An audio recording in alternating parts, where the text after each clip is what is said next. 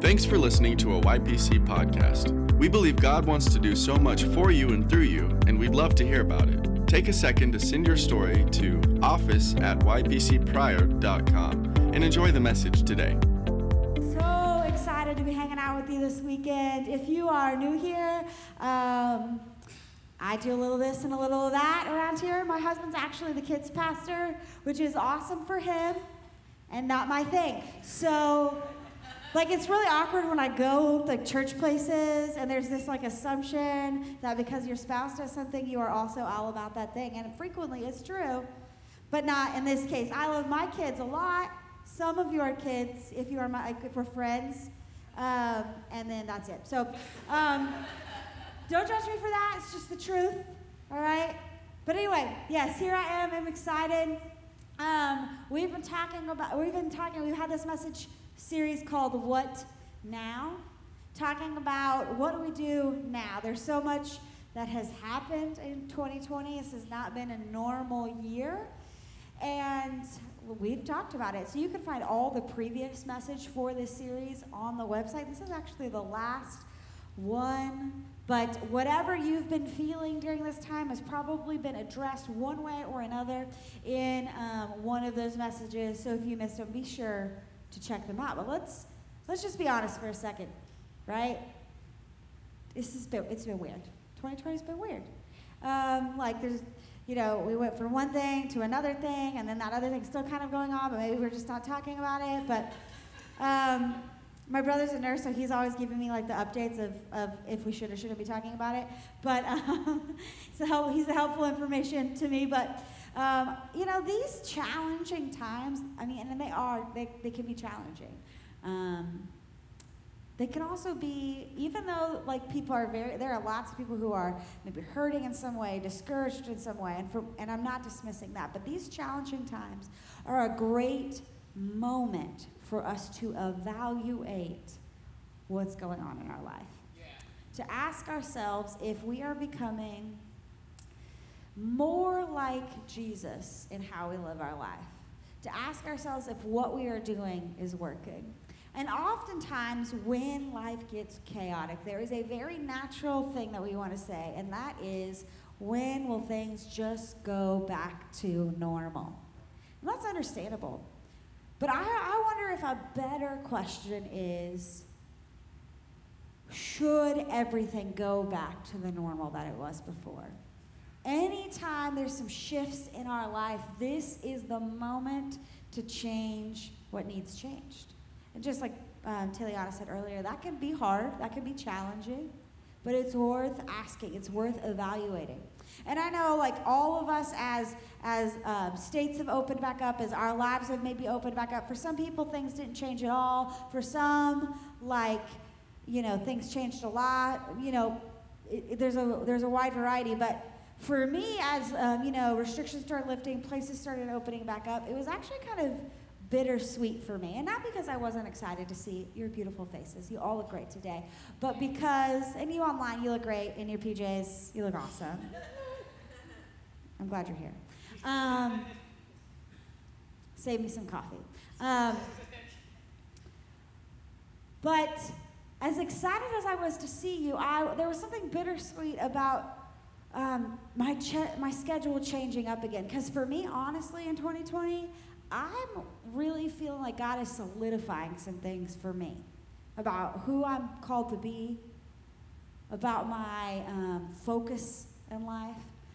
And so I was almost sad a little bit to see things return to normal, because I don't want to just go back to the parts of normal that weren't working. And for me, there's this side of my faith that during this time, I've been able to engage more deeply. And that is what we're going to talk about this morning. Let's pray. God, I just want to communicate what you want me to communicate. I'm so glad that we're here together, that we're listening, that we're leaning into your word. And my prayer is that you would communicate individually to us, to me, the ways that we have lived out of balance, the ways that we have missed things that you have for us. So God, show us, reveal to us what we need to shift. What's the normal that wasn't working in our life? Show us, God, what you want to do in our life right now. Speak to us. Thank you. In Jesus' name, amen. So I'm going to show you this kind of framework. There's going to be a chart that comes on there. Rachel's really leaning into her used to be a teacher vibes. And don't worry, also the preacher Rachel vibes will come out. But we're going to start with teacher vibes, so just get ready for that. But this framework I actually stole from a ministry called Dwell, so you can find them at dwellwithgod.com. But that's my giving them credit because I love them and I want them to have credit. But the things in this chart, we make them and or. We say, I'm going to be really good at this side of the chart, and I'm going to ignore the other side of the chart. Or maybe we really like one aspect of what I'm going to talk about, one part of this framework or this paradigm, and and we all have different weaknesses in our life, so it makes sense that we would have different areas where we would naturally be not quite up to par with. But when we take an and approach, not an and/or approach, but an and approach to the things that I'm talking about this morning, we will have a faith that is more deeply rooted, that is more holistic, that is more vibrant, that is more alive, because it will have a wholeness to it where we're not just walking out a one-sided faith. So let's start. Here we go. First thing on the chart, we've got the temple and we've got the table. These are two sides of a coin, okay? We see the temple in the Old Testament, if you're familiar with Scripture. This is where something called the Holy of Holies was. This is like the central location for worship. In the Old Testament, we see that this is where the presence of God is more tangible, it's more present, it's more aware. And scholars say that this was thought to be like this. The temple wasn't just where people went to do religious practices, make sacrifices, all of that stuff. This is where heaven and earth overlapped. This was a space where God's presence was more aware, where that heavenly realm, that supernatural realm, whatever you want to call it, where that God-present space and our more quote-unquote natural space overlap. It's sacred. And I think that we feel that here oftentimes when we gather, right? Like a lot of you probably just now as we were singing these songs, you felt that tangible presence of God. You felt that heaven and earth overlap moment. You feel that when we come here and we drink coffee and we smile and we used to like have 2 minutes where we would say hi to each other. Like you could feel that heaven overlap moment. You feel that in small groups when someone gets freedom from something, where there's a breakthrough that happens. Amen.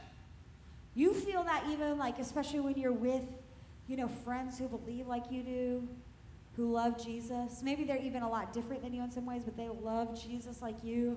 You guys are talking and laughing, and it's not necessarily so overtly, quote-unquote, spiritual, but you feel something in those moments. That life is more than just this. Those are heaven and earth overlap moments, and that was the temple. Matthew 18:20 says, "For where 2 or 3 gather in my name, there I am with them." And as the early church started, after Jesus died, he raised again, the church started, and they start hanging. The Bible talks about how they're meeting in the temple daily at the beginning of Acts. But then we also see Jesus hangs out at the table a lot. All the time we see him eating meals with people.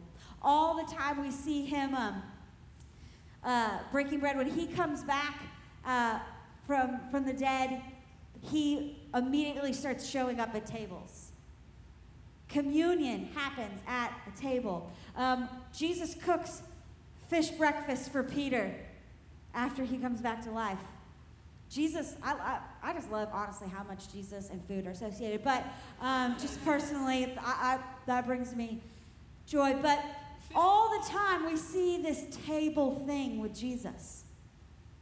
And then In Acts, as we see the early church start at the temple, some things happen. The church is kicked out of the temple. They're not allowed to gather there anymore. And so they start gathering in homes, not just in Jerusalem, but it starts to spread out further and further and faster. And all around the Roman Empire, the Christians are meeting at tables. They are breaking bread together. They are hanging out together. They are worshiping together at tables.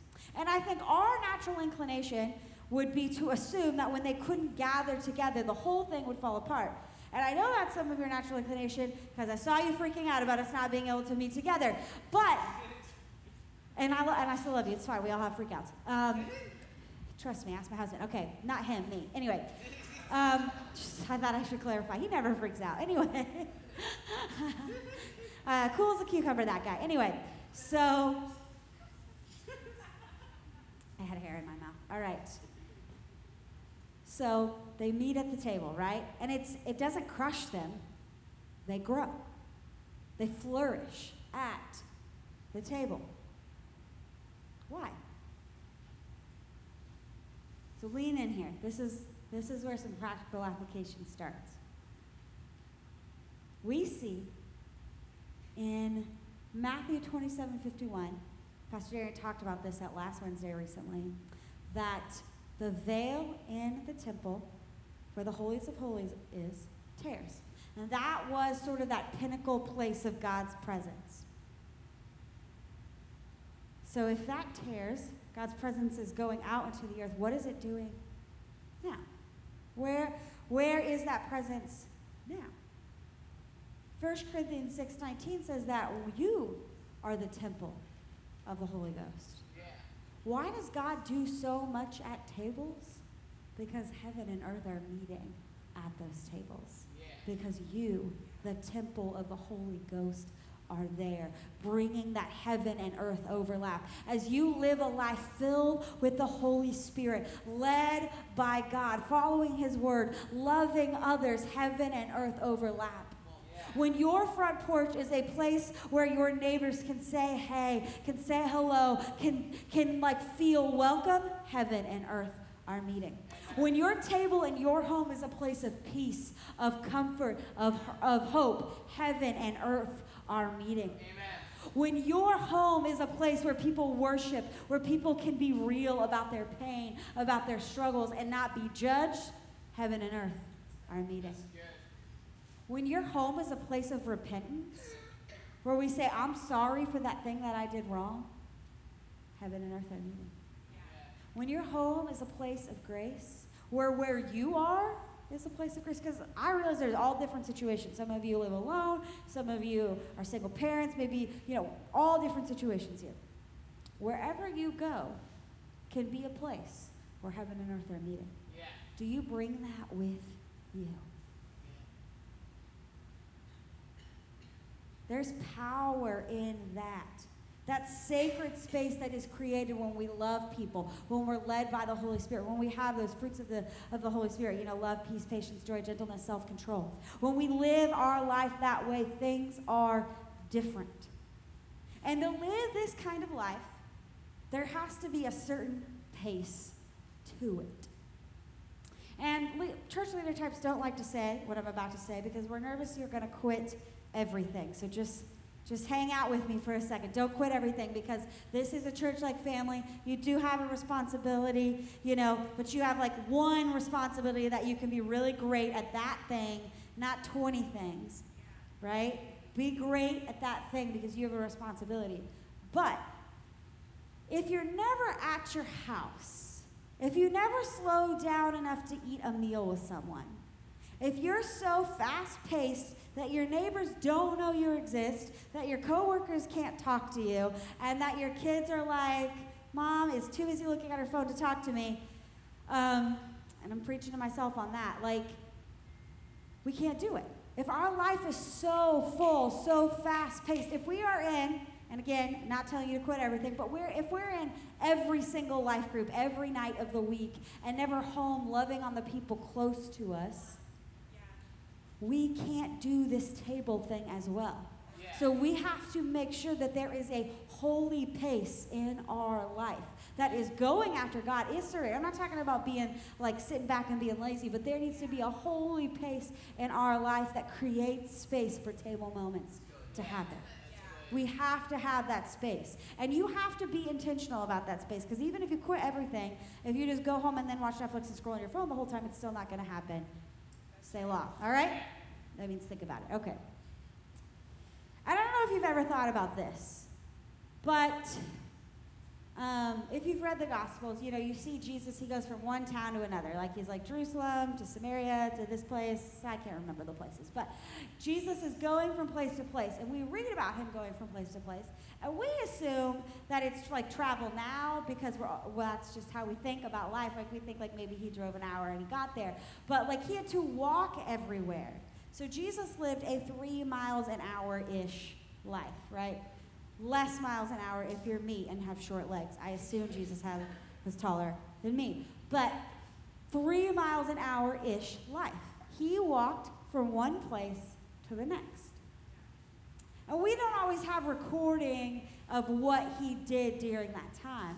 But I would imagine that there was some table, heaven meets earth time happening during then. And we do have one instance, at least one instance that gets recorded. And this is in Luke chapter 24.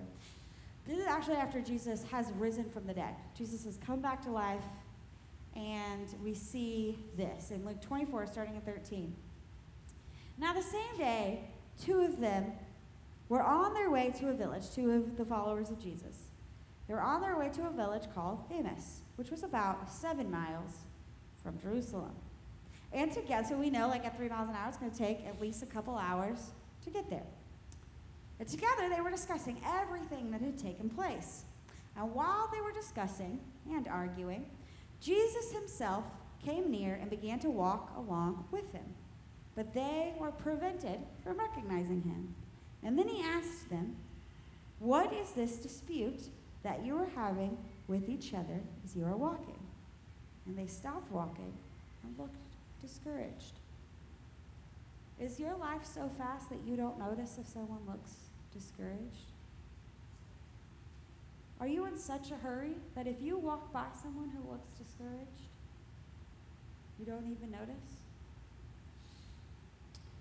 The one named Cleopas answered him, "Are you the only visitor in Jerusalem who doesn't know the things that happened there in these days?" I think Jesus is hilarious because he says, "What things?" So they said to him, "The thing concerning Jesus of Nazareth, who was a prophet, powerful in action and speech before God and all the people, and how our chief priests and leaders handed him over to be sentenced to death, and they crucified him. But we were hoping that he was the one about to redeem Israel. Beside all of this, it's the 3rd day since these things happened. And moreover, some women from our group astounded us. They arrived early at the tomb, and when they did find his body, they came and reported that he has seen a vision of angels who said he was alive. Some of those who were with us went to the tomb and found it just as the woman has said, but they didn't see him. And he said to them, 'How foolish you are, and how slow to believe all that the prophets have spoken. Wasn't it necessary for the Messiah to suffer these things and enter his glory?' And then beginning with Moses and all the prophets, he interpreted for them the things concerning himself in all the scriptures." So what does Jesus do? He notices their discouragement.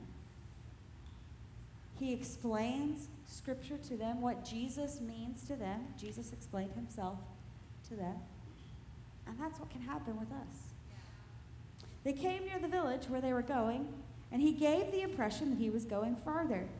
But they urged him, "Stay with us, because it's almost evening, and now the day is almost over." So he went in to stay with them. And it was as he was reclined at the table with them, he took the bread, blessed it, and broke it, and gave it to them. And then their eyes were opened, and they recognized him, but he disappeared from their sight. And they said to each other, "Weren't our hearts burning within us while he was talking with us on the road and explaining the scriptures to us?" I want my table, my home, the spaces that I hang out in to be spaces where people can walk away and say, "Weren't our hearts burning within us? Weren't hearts burning within us? Wasn't there something more alive in us? Wasn't there something true igniting in our hearts as we learned about who Jesus is? But we've got to have some 3-mile-an-hour time. We've got to stop just looking at the moments in our life as a moment to get through instead of opportunities to be in. That has to be who we become, who we are. Our car rides are opportunities for conversations with our family members. Our lunchtime at work are opportunities for conversations. Listen, introverts, I love you, but you cannot go out to your car every day at lunch. If there are people in your work that need your love, the peace that you have, the comfort that you can bring. And sometimes, yes, you need to go out to your car and have some Jesus time. I have 2 children. I need Jesus time all the time. And you guys will probably think I'm a terrible mom. I promise I'm not. Ask people who know me. I promise. Bailey, tell them later. Okay, thank you. All right. Anyway, yikes. Okay, don't judge me, internet. All right. Anyway, I know what it means to need some space, but there also needs to be space for the people in our life. Space to give them love, space to give them mercy, space to tell them about how good Jesus is. Let's make that space in our life. All right, second part, here we go. We've got programs and we've got practices. So programs would be like Compass, like our life groups, serving on the Dream Team. These are things that we as churches create based on biblical principles to help you experience God, to know Him, to love Him, to live out your calling, to find your purpose, all of those things. Those things are awesome, okay? We say it all the time. Life change happens in the context of a relationship, and those programs are how we make that happen. But I would add this. Life change is sealed through our spiritual practices. Some of you might like the term spiritual disciplines better. That's fine. I just wanted them to both be P's. So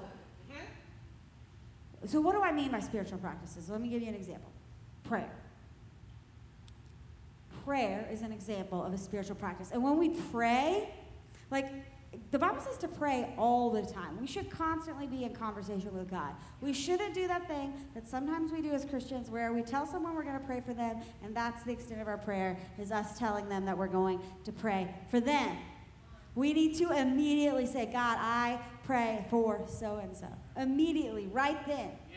Like, I'm not talking about walking around being a weirdo at your work. Like, you could do it under your breath. It's fine. At my work, all the time, like, I probably look like I'm talking to myself because I'm walking around to pray. But and then I'm trying to be aware of those moments, right?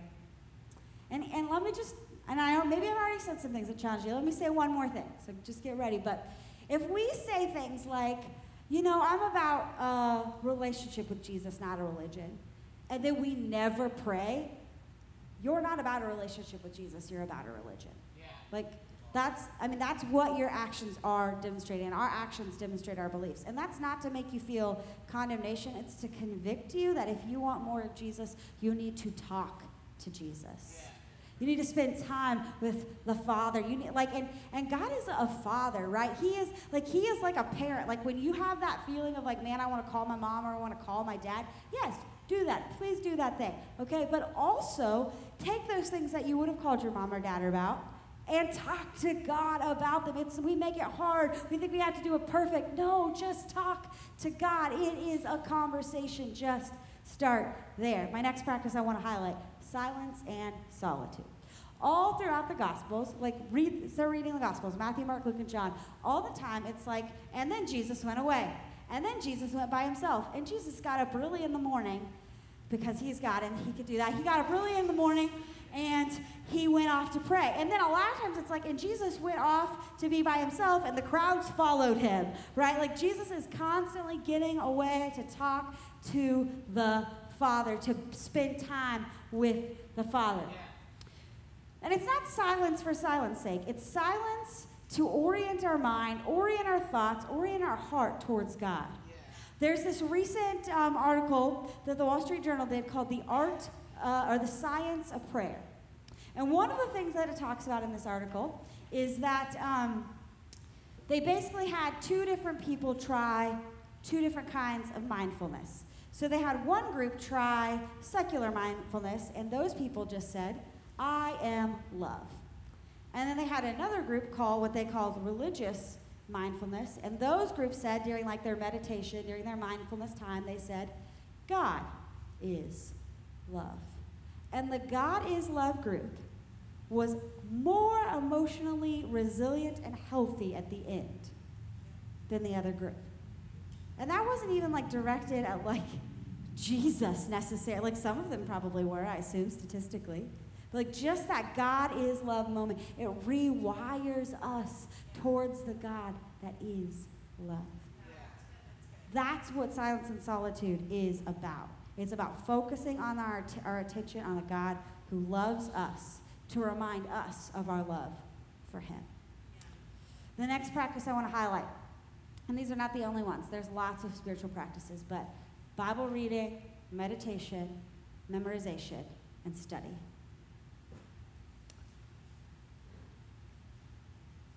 It is okay to start with your Bible reading just being a verse or two here. That is a perfectly fine place to start. But if it's just like, I found a verse that makes me feel good, and then I walk away, and that's all I think about it throughout the day, that probably won't really change your life. Yeah. Again, this is not condemnation. This is, I want to help you become everything that God has for you. Yeah. That practice of Bible meditation is saying, I am going to spend time in the Word. Let's look at this in Psalm 119:97. How I love your instruction. It is my meditation all day long. All day long I think about what God has for me. All day long I think about the scriptures. All day long I think about the word. Your command makes me wiser than my enemies, for it is always with me. I have more insight than all my teachers because your decrees are my meditation. I understand more than the elders because I obey your precepts. I have kept my feet from every evil path to follow your word. I have not turned from your judgments, for you yourself have instructed me. How sweet your word is to my taste, sweeter than honey in my mouth. I gain understanding from your precepts, and therefore I hate every false way. Some of you are probably feeling like, Rachel, I have tried to read scripture. It is hard. It's boring. It's confusing. Well, that's because it was created from an entirely different culture than the one we live in. So it makes sense that there would be moments where you might get a little confused. And so don't be so hard on yourself. But this is what I will say. You have the Holy Spirit. And this is what I will also say. Maybe you need to develop a taste for scripture. You know, I have been drinking coffee since the wee age of 10 years old. And when I started drinking, is this why I'm as tall as I am? Who knows? But my parents are short too, so it could go either way. But, and at first it was like mostly cream sugar and like this much coffee, right? Like that's what it was at first. But then, you know, less and less cream and sugar, less and less, of the other extras, and more just coffee.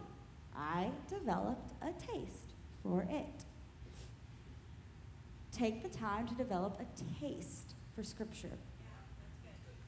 Don't give up so easily. Be faithful. And here's the thing about scripture. Like we think, like I am like, nobody, like I like scripture a lot. I'm like a big Bible nerd. I read all of, I literally, for my anniversary, my husband bought me a textbook that would be used in an Old Testament historical backgrounds class. Like Rachel is Bible nerdy, and I'm like looking up every scripture that's referenced in it, and I'm like thinking about all the things.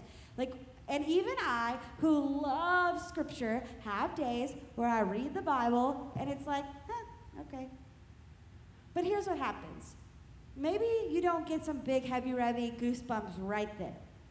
But maybe you do in 4 hours. Maybe you do in a year. And here's the thing about the Bible, too. It is all interweaved together. The more you read the Bible, the more you can understand the Bible. The more you lean into the Holy Spirit, he's going to remind you that this thing connects to that thing, and this thing connects to that thing. And then you will have this moment where you hear something, and all of these things that you read and nothing clicked, all of a sudden it all comes together. Like that heaven meet earth thing that I talked about, that was a recent for me, where all these things that I had read come together and they clicked in my heart and in my mind. And then I said, I get this thing that I didn't get before. That's how it works. And we can't give up because we didn't have a goosebump. We can't give up on scripture, on praying, on silence and solitude because we didn't get the same emotional feeling that we sometimes get together here in this room.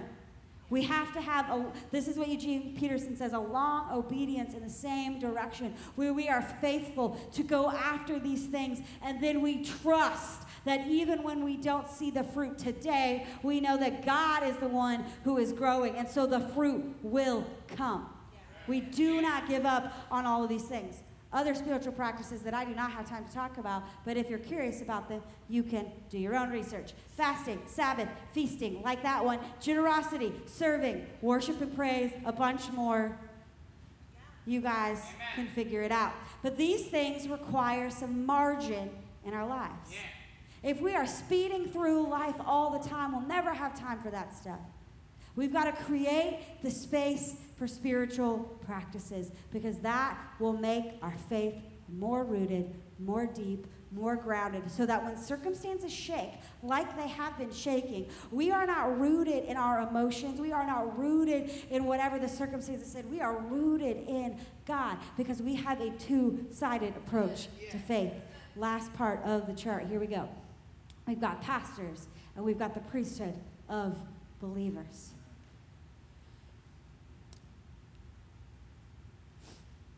Some of you look at this chart and you love one side and not the other, and you know it. It's probably the minority, but there are some people, you might be online and you might be in person, I'm not sure, but you're not really wild about temple programs and pastors. Maybe it's because you've been hurt by those things. And if that's you, I just want to say, I'm sorry. Sometimes we don't get it right as a church. Sometimes people are in positions of leadership who shouldn't be, and they hurt people. And I'm sorry. Even if that didn't happen here, it happened somewhere else. I just want to say I'm sorry. God saw it. He is for you. He loves you. And he does not want you to give up on the family of believers. Yeah. So find that space. Even if it's not here, find a place where you can grow, where you can be planted. Find that place. But for a lot of us, I think, especially in Western culture, if you were to go to a place where the church is persecuted, they're real good at all of this stuff because they don't have any other choice. They're great at this. If I was to talk to a Christian from Iran, they'd be like, yeah, table, duh, get it together, America. Anyway, but they're probably nicer than that. That's the Rachel version. So we want to come to the temple, and we want to have our programs, and we want the pastor to fix all our problems.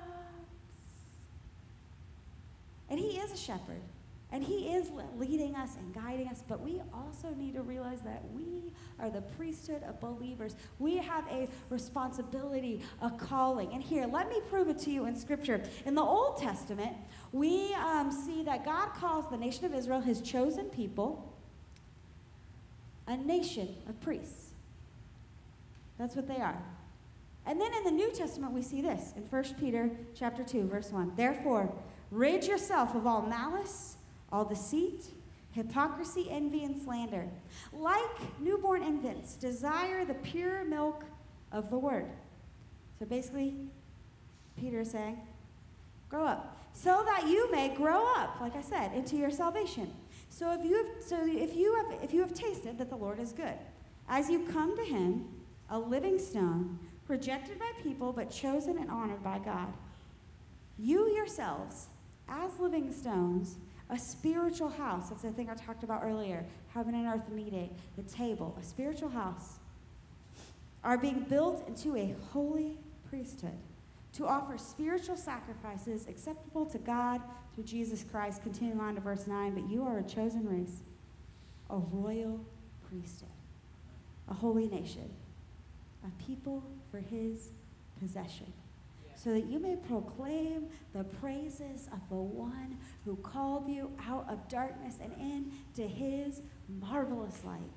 Amen. Once you were not a people, but now you are God's people. You had not received mercy, but now you have received mercy. Amen. You all get to be a part of what God is doing. Yeah.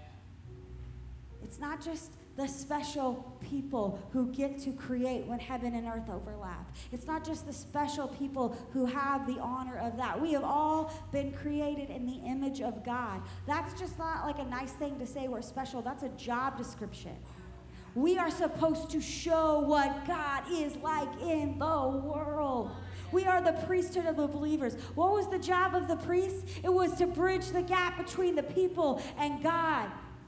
We get to do that. And I think we have to know everything. Rachel, I've never memorized scripture before. How do I do that? Well, I have to have all the answers. No, you don't. You have to know that you were brought out of darkness and into his marvelous light. You have to know that you were not a people, but now you are a people. You were alone, and now you're connected to the family of God. You have to know that you once were separated from mercy, but now you have mercy.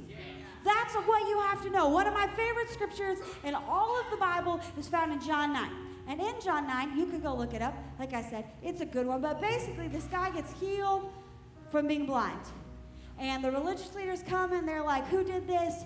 Why does he think he's so special? And you have to read the context to understand all of it. But he's like, I don't know if he's the Messiah. I just know I was blind, and now I can see. You don't have to have all the answers about Jesus. Yes, keep studying. Yes, keep growing. Get in your word. Pray. Have some silence in your life. Spend time in his presence. But also know that all you need to do to be the priesthood of believers, to be that chosen generation, is to say, I was blind, now I see. I was lost, now I'm found. I was lonely, now I'm part of a family. I didn't know what I needed, but then I found who I needed.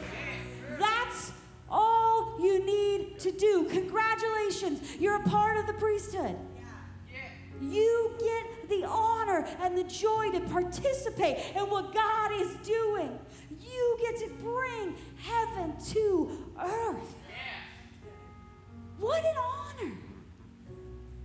We get to do that. You might be in the room and you're like, you know, I didn't know that was a part of it.